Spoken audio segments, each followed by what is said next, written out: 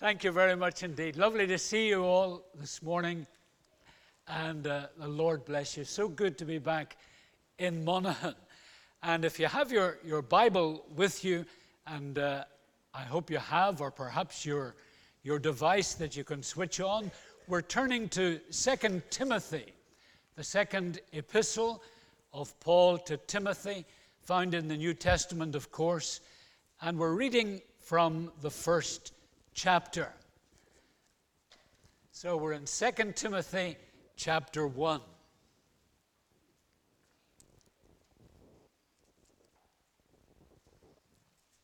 Second Timothy chapter 1, and a few verses beginning at verse 1.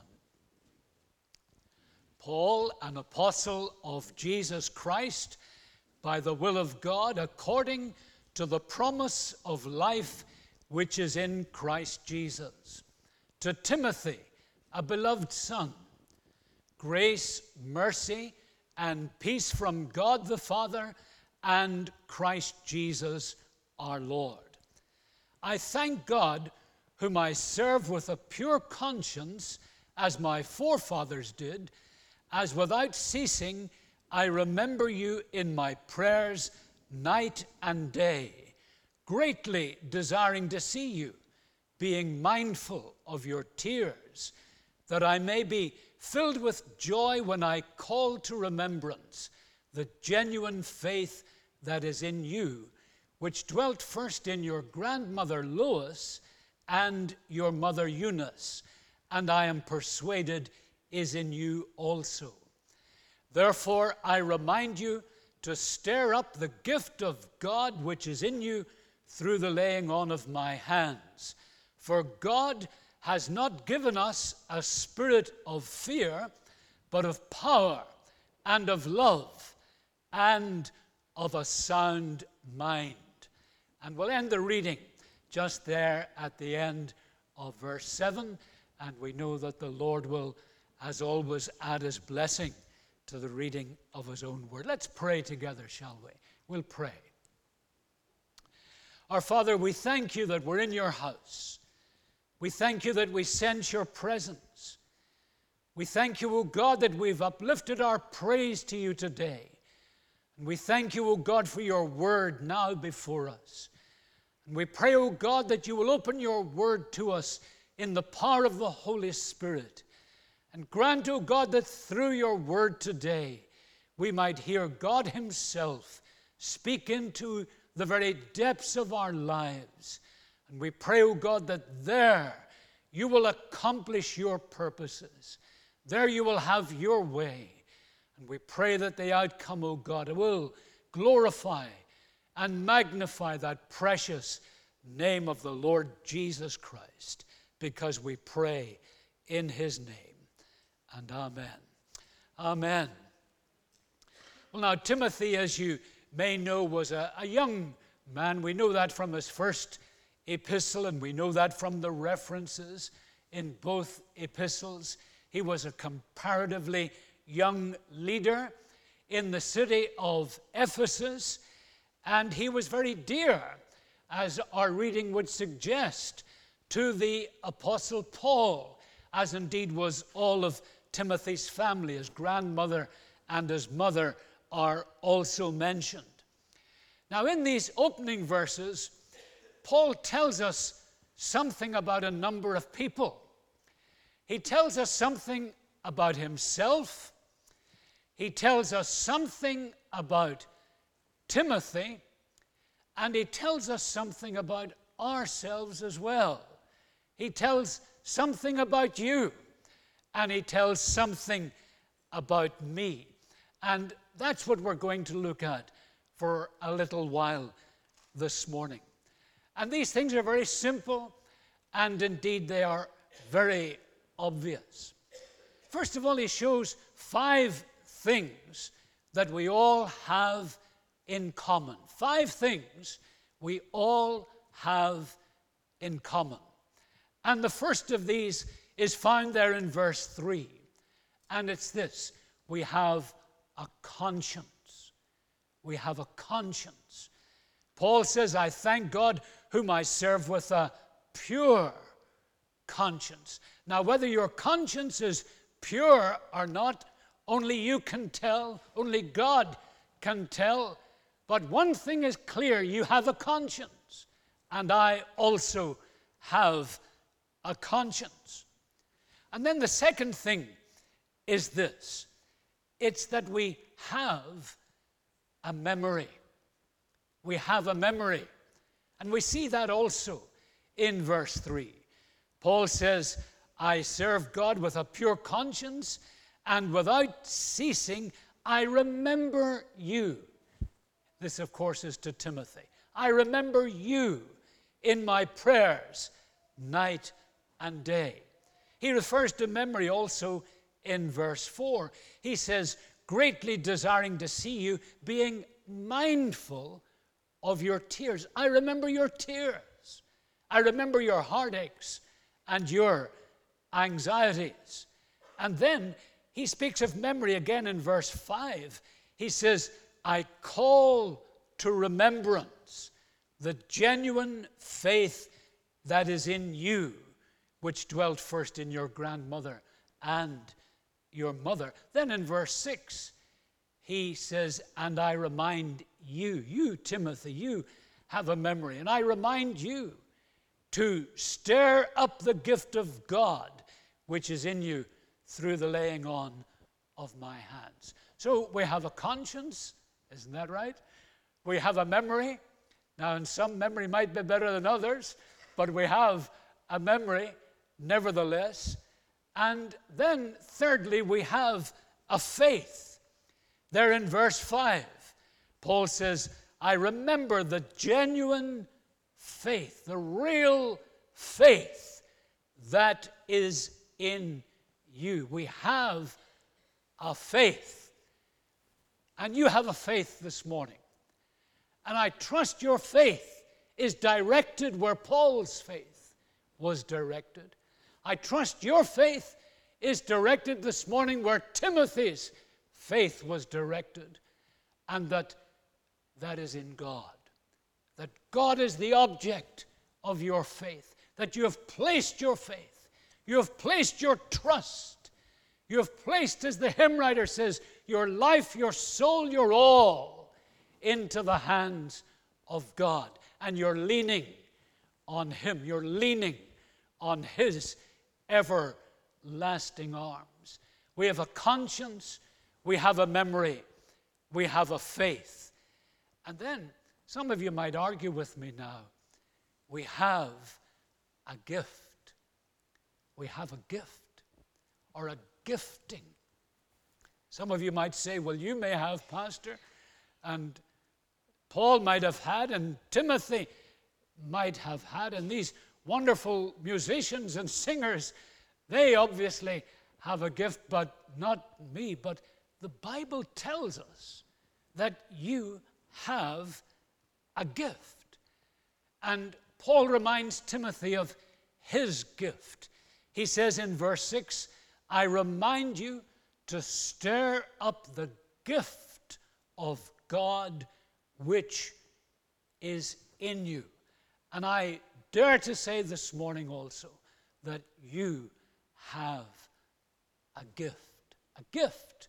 Whether you're using it or not, a different discussion, but you have a gift.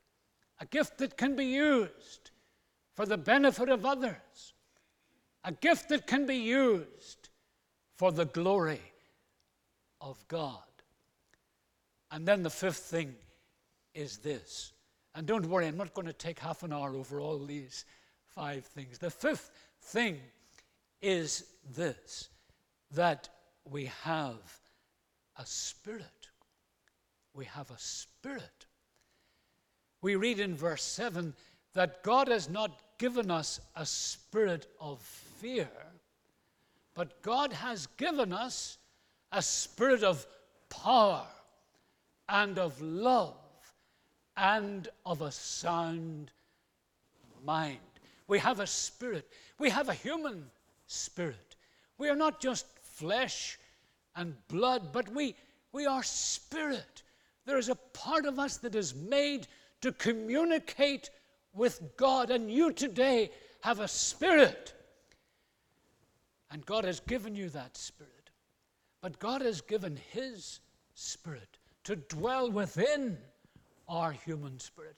If you know Jesus today, if you're saved, if you know your sins are forgiven, if you belong to the family of God through faith in Jesus Christ, then the Spirit of God has come to dwell with your spirit. The Spirit of God fuses with your spirit. And that spirit is not a spirit, says Paul, of fear, but a spirit of power and of love and of a sound mind. So there are a number of things that we have in common, and no doubt we could go through a longer list. Let's think a little just about conscience. Everyone has a conscience. Conscience, again, is part of our makeup. It's part of our moral makeup. And of course, the scriptures show how many in the world have seared their conscience, have silenced their conscience, and thus they feel no guilt when they sin. But in the believer, in the Christian, in the saint of God, conscience should be active, conscience should be sensitive, and like Paul's conscience, we should aim to have a pure conscience. That is to say, a conscience that is clean, a conscience that is clear. Now, Paul didn't achieve that overnight. And indeed, Paul shows us elsewhere in the scriptures, in fact, in Acts chapter 24 and verse 16, that was something he had to keep working at. There in Acts 24, he says, I myself always strive. It takes effort. It needs work. We have to keep a check on ourselves, on our attitudes, on our thoughts, on our words, on our works. I myself always have striven to have a conscience that is without offense toward God and men. Toward God and men. Is our conscience today pure? Is it clear before God, and is it clear before men? Paul knows that you cannot serve God with a guilty conscience. You can go through the motions, you can put on an act, but you cannot serve God if there is something between you and God, or if there is something between you and another. And there are things at times that come between us and God, that come between us and perhaps even brothers and sisters in Christ. Things that we must put right. Things the Bible shows us the necessity to put right. In Matthew chapter 5, in that great Sermon on the Mount, Jesus speaks about those who are coming to the altar, who are coming to worship. And he says, before you come to worship God, make sure that everything is clear with your conscience before God and before your fellow men. And if it's not, go and put it right. Matthew chapter 5, verse 23 and 24. And thank God, with a clean conscience, with a pure conscience, as Paul describes his, we enjoy closeness to God. We're able to draw near to him. And we will enjoy confidence before God. With a clear conscience, we can ask God. We can bring our prayers to God. We can bring our petitions to God and know that he hears us, that nothing has broken the line of communication between him and us. We have closeness to him and confidence before him.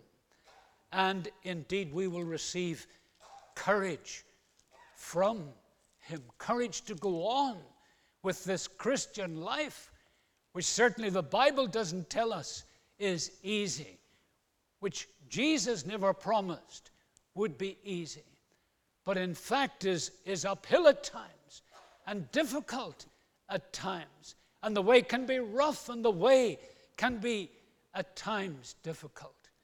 But with a clean conscience, with open lines of communication between us and God, we will receive courage from him.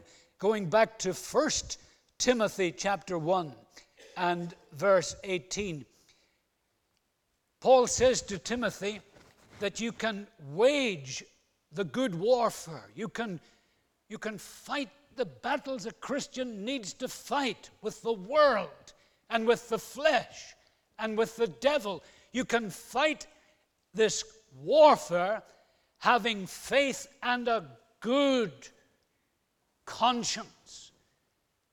When we have a clear conscience, we have courage from God to fight the fight. And indeed, with a clear conscience, we will know that power and that love and that soundness of mind that we've read about in 2 Timothy chapter 1 and verse 7.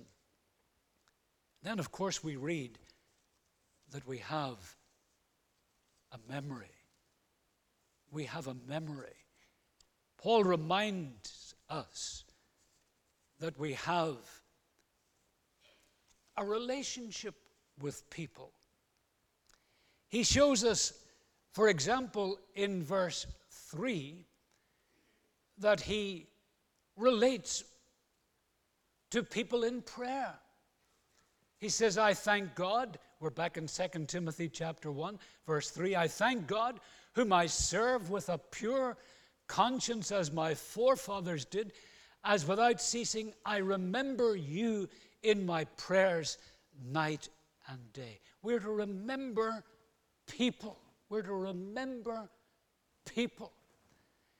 It's natural that in a letter like this to Timothy, Paul should reflect on his relationship with Timothy, and as we've seen also with his family. And he describes Timothy there in verse 2 as a beloved son. That doesn't mean he was his natural father, but he was a father in God. In the Christian life, they had a father-son relationship. They were that close. And Paul was a people person, and in his letters, he never forgot people. If you read through most of Paul's epistle, you will find that either early in the chapter, early in the epistle, or later in the epistle, he will give you lists. And sometimes they're short lists, and sometimes they're very long lists of people. He mentions them by name. Some of them he mentions them not only by name, but by location. And others he mentions not only by name and location, but he mentions also by ministry, how they serve the Lord and how they have served him. And he was forever grateful that the Christian life, that the Christian family is a great big family. And he remembered people. He never forgot to mention the names of people who labored with him and ministered to him.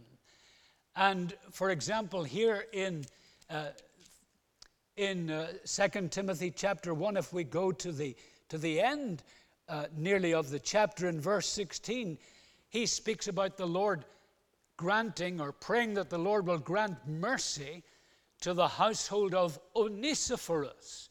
Why? For he often refreshed me and was not ashamed of my chain. Paul was a prisoner when he wrote this letter. But when he, that is Onesiphorus, arrived in Rome, he sought me out very zealously and found me. The Lord grant to him that he might find mercy from the Lord in that day. And you know very well how many ways he ministered to me at Ephesus. There he singles out one person for mention, this man Onesiphorus. And he speaks of the various ways. He doesn't tell us what they are, but he says in many ways he ministered to me. There we can overlap with the gift, can't we? That gift that is within you and within me. It may not necessarily be a gift for preaching or a gift for singing or a gift of music or a gift that will project you to the forefront of Christian service. It may very well be a background gift, a gift of hospitality, a gift of entertainment, a gift of, and Jesus speaks about it, of even giving a cup of water. Paul speaks here about Onesiphorus refreshing him. Perhaps he provided him with lodgings. He provided him with food. He provided him with the physical necessities of life that Paul could continue to undertake his mission and ministry. And we all need background people. The church needs its preachers. It needs its pastors. It needs its musicians. It needs its foreground men, but it needs practical people too. Sometimes the pastors are the least practical, or am I just speaking for myself? But in the background, we need we need practical people who will care for the fabric of the church, for the upkeep and the maintenance, for example, of the buildings that we call church and in which we meet to worship God, who will attend to the financial affairs, who will attend to just meeting and greeting people and ministering to those who are in need when they see they are in need, and doing it without fuss and without publicity.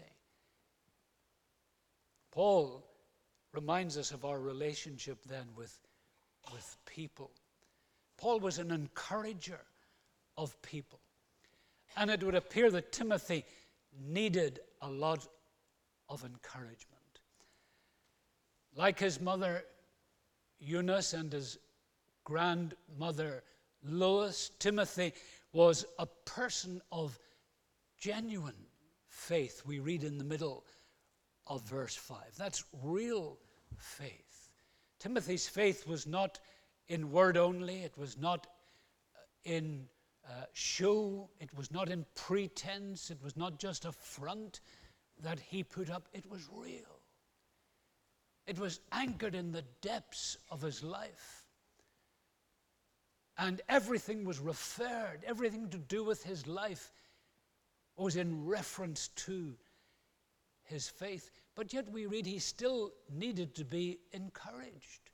If you read through this epistle and read particularly through the first epistle to Timothy, you will see how often Paul speaks of encouraging, words of encouragement to Timothy. Don't let anyone despise the fact that you're a young man. Don't let anyone despise your youth, he says to Timothy in the first epistle. And in other ways, writing, for example, to the Corinthians, he says, if Timothy comes to you, he says, encourage him. Encourage Timothy. He might come in fear, and his fear was probably a natural kind of shyness. Encourage him. Get behind him. Timothy needed this encouragement because he was human, just like you and just like me. Paul doesn't write to rebuke him for his fear or his timidness, but he writes to rally him and to revive him, to encourage him. We read in the first epistle about Timothy's struggles with health. His often infirmities are mentioned. And you know, when your health is low, very often your spirit can be low as well. Your temperament can be very low. Your mood can be very low. And perhaps part of that problem that Timothy had was related to his health. Also, he was a young man, a young leader, invested with great responsibility in this teeming city of Ephesus. And all around him, there were men who were older than him in the faith. There were There were men who were perhaps more experienced than he in the faith, and perhaps he felt overwhelmed by them, perhaps even threatened by them. Don't let anyone despise your youth, says Paul to Timothy. Don't let the old, or don't let those who appear to be wiser intimidate you in any way. Don't be thrown by them. They have their place in you, Timothy. You have yours, and God has called you to be a leader. Stand up and be a leader. He's encouraging him. He's rallying his spirit. He is seeking to revive his spirit. There were maybe strong personalities, and certainly he had to face teachers of false doctrine. And Timothy, it seems, at times shrunk back from all of that. And Paul comes to remind him that God hasn't given him that spirit of shrinking back, that spirit of timidity, that spirit of fear. But God has given him a spirit of power. Tap into the power. Get under the anointing, and of love, and of a sound mind, rational thinking. Perhaps Timothy maybe even suffered something of an inferiority complex. He looked at others with their gifts, not just gift, but their gifts. And he felt so small in comparison. He felt so insignificant in comparison that perhaps he had begun to neglect his gift. He had let it grow dormant. He had allowed it to become stale. He had allowed the dust of his fear to settle upon his gift. And Paul has to come with this encouragement. Stir up the gift of God that is within you. And perhaps that's a word that someone needs to hear from God for themselves, even this morning. And brothers and sisters, we don't need to put each other down, and we're not called to put each other down. We are called to build each other up, in our faith. And of course, God has a perfect memory. Others might forget. They might mean to, but they will. Sometimes memory isn't all that perfect, is it? I'm at the stage, and have been at that stage for a long time now, where, when you go upstairs for something, by the time you get there, you've forgotten what you went up for. And somebody suggested that I should get a pair of these shoes with memory foam. And then I would remember when I'm wherever I am what it was I went there for. Sometimes, yes, we forget, but God has a perfect memory. Thank God there are things God chooses to forget, that he chooses, as it were, not to remember. He says, your sins and your iniquities will I remember no more. Glory be to God. Be assured of salvation today. If Christ's in your heart and the blood has been applied, God says, your sins and your iniquities I will remember no more. He goes further. He says, God has blotted them out. God has obliterated them. Thank God at Calvary. But God hasn't forgotten you. He always has us on his mind. He knows us, he delivers us, and he strengthens us. There was a time when Paul felt very much alone, and he refers to this in 2 Timothy chapter 4 and verse 16. He speaks about his first defense, his first hearing in court. He says, no one stood with me, but all forsook me. May it not be charged against them. But, verse 17, but the Lord stood with me and strengthened me, so that the message might be preached fully through me, and that all the Gentiles might hear. Also, I was delivered out of the mouth of the lion. Paul then remembers his relationship with people. He remembers his responsibility to pray. Without ceasing, he says, I remember you in my prayers. I trust we have what can be called a prayer life. Paul speaks about night and day. And then he speaks about without ceasing. And he encourages us to live in an attitude of prayer. He kept himself in readiness for prayer by keeping himself in touch with God. Prayer is not a matter of how long we spend on our knees, but it's a matter of how much contact we make with God. Be in a state of readiness to pray at any time. We are made to communicate, and to communicate primarily with God. That is part of man's uniqueness. The Greek word for man is anthropos. From that word, of course, we have anthropology, the study of man and so on, the study of humanity. And at its root, this word anthropos means upward looker.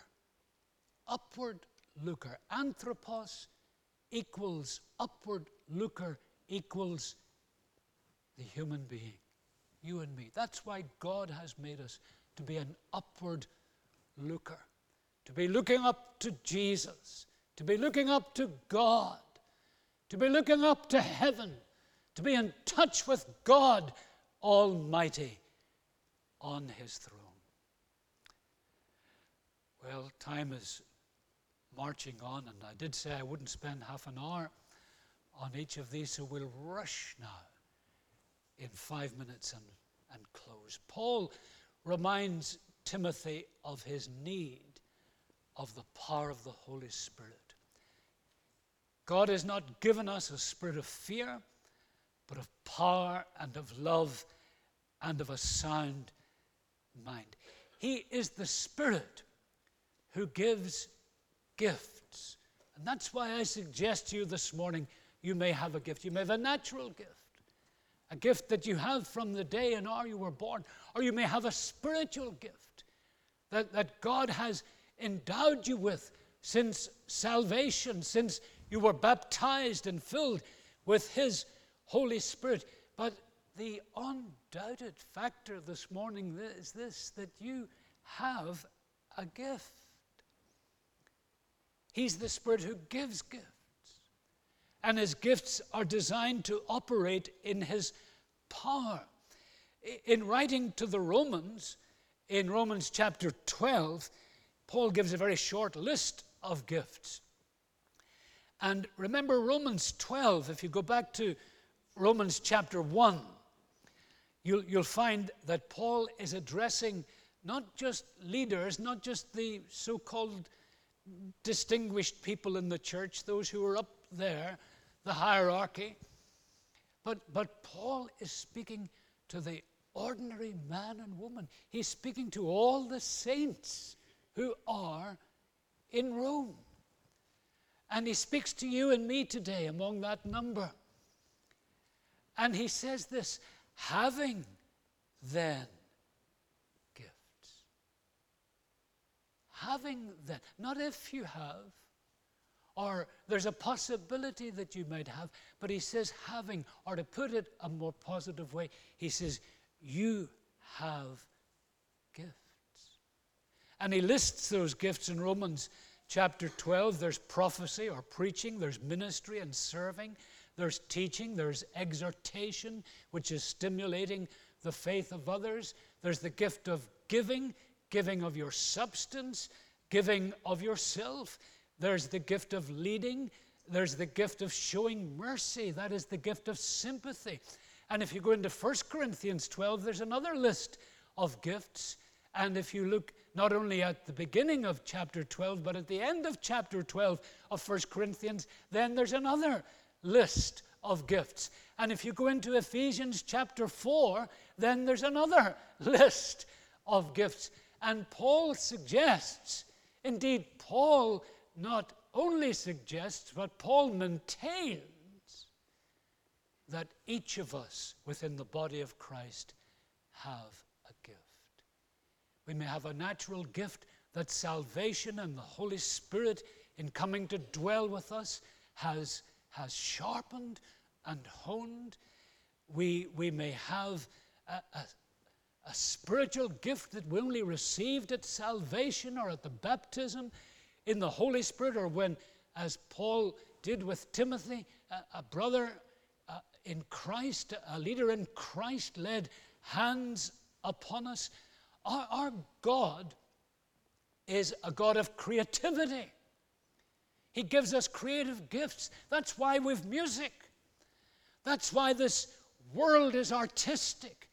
That's why this world is splashed with color, because God is a creative gift and He hasn't overlooked you. He's a God of diversity. He has made each of us different and given us different gifts and different ways of expressing those gifts. He is a God of generosity. That is to say, He gives liberally to all. He doesn't leave anybody out. The God who has made you and saved you has gifted you to some degree or another and supplied you with His Spirit so that your gift may function for His glory and for the benefit of His church and others.